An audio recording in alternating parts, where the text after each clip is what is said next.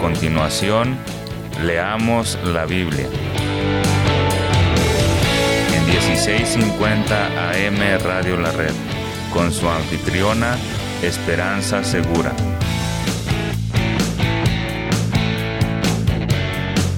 Compartiendo la verdad en amor.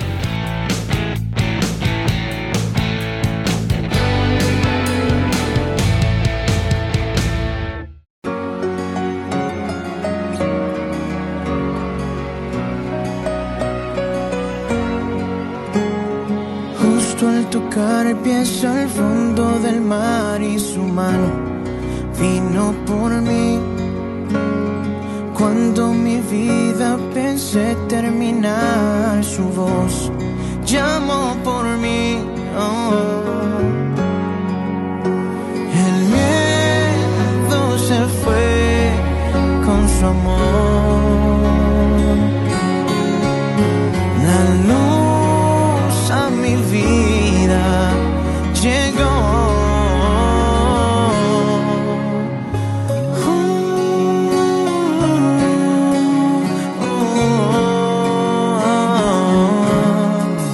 Es su amor que dio vida a mi alma vacía. Es su amor que mi dolor transformó. Es su amor que perdona y nunca abandona. Es su amor el que mi historia cambió. Es su amor, es su amor, es su amor, es su amor, es su amor, que me salvó.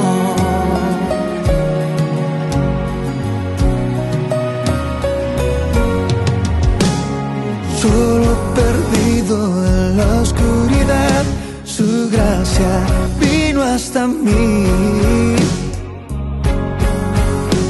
El miedo se fue con su amor. La luz a mi vida llegó. Es su amor que dio vida a mi alma vacía. Es su amor que mi dolor transformó. Es su amor que perdona y nunca abandona. Es su amor el que mi historia cambió. Es su amor, es su amor, es su amor, es su amor, es su amor. Lo alto ni lo profundo podrá separarme de tu amor, Jesús. Ni lo alto ni lo profundo podrá separarme de tu amor, Jesús. Ni lo alto ni lo profundo podrá separarme de tu amor, Jesús. Ni lo alto ni lo profundo podrá separarme de tu amor. Es tu amor que perdona y nunca abandona. Es su amor el que mi historia cambió. Es su amor, es su amor, es su amor, es su amor, es su amor que me salvó. Me salvó.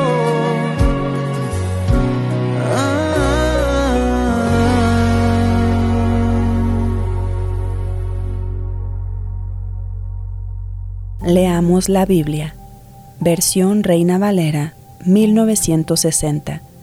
Hechos capítulo 23, versículo del 12 al 22. Complot contra Pablo.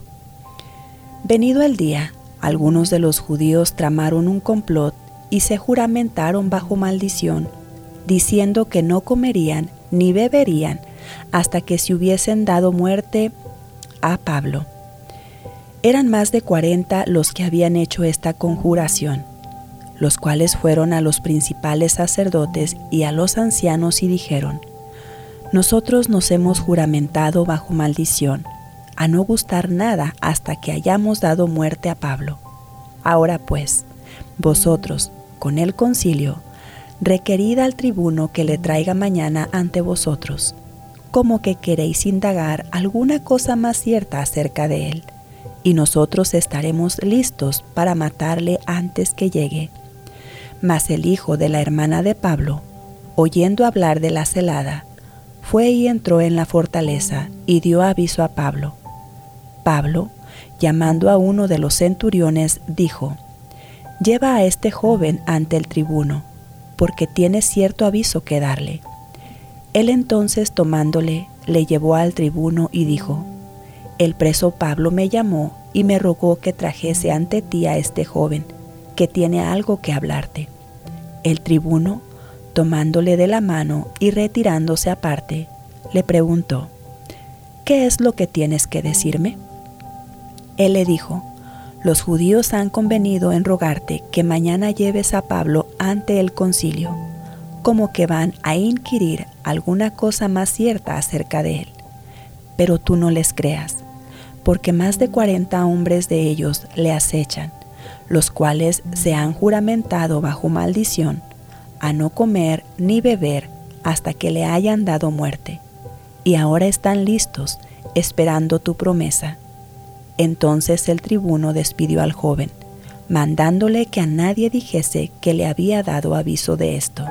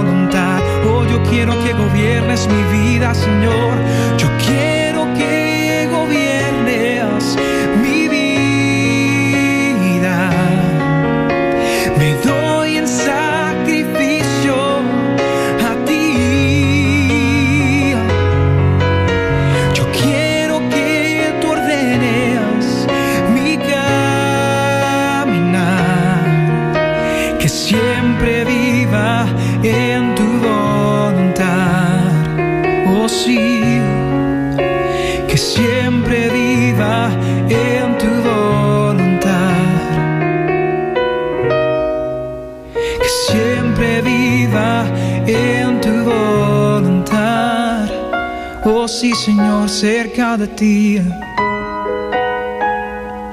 siempre en tu voluntad, siempre en tu voluntad, Jesús.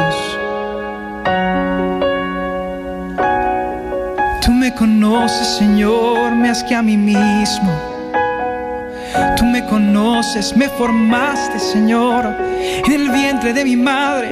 Oh, tú me nombraste. Tú me diste vida, tú me diste un propósito.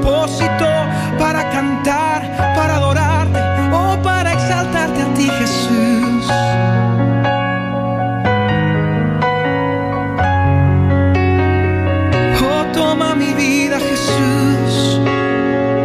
Yo la rindo ante ti. Haz tu voluntad, Jesús. Yo quiero que gobiernes mi vida. Me doy en sacrificio a ti. Yo quiero que ordenes mi caminar,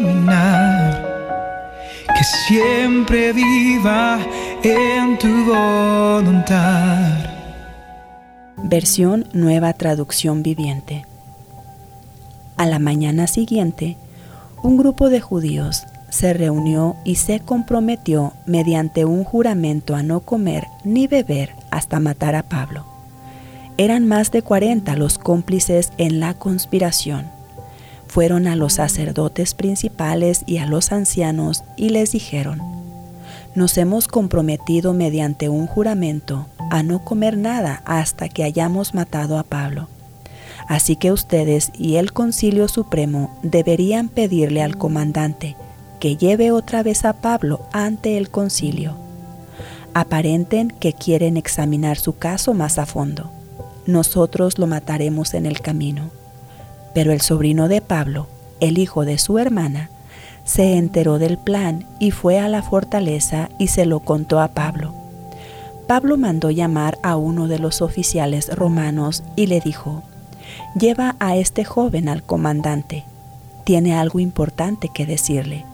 Entonces el oficial lo hizo y explicó: el prisionero Pablo me llamó y me pidió que le trajera a este joven porque tiene algo que decirle. El comandante lo tomó de la mano, lo llevó a un lado y le preguntó: ¿qué es lo que quieres decirme? El sobrino de Pablo le dijo: unos judíos van a pedirle que usted lleve mañana a Pablo ante el Concilio Supremo, fingiendo que quieren obtener más información. Pero no lo haga. Hay más de 40 hombres escondidos por todo el camino, listos para tenderle una emboscada. Ellos han jurado no comer ni beber nada hasta que lo hayan matado. Ya están listos, solo esperan su consentimiento. Que nadie sepa que me has contado esto, le advirtió el comandante al joven. Padre maravilloso, en esta tarde queremos alabarte y queremos agradecerte por cada una de esas personas que has querido usar para darnos tu ayuda a través de ellas en diferentes circunstancias. Eres maravilloso. En el nombre de Jesucristo oramos.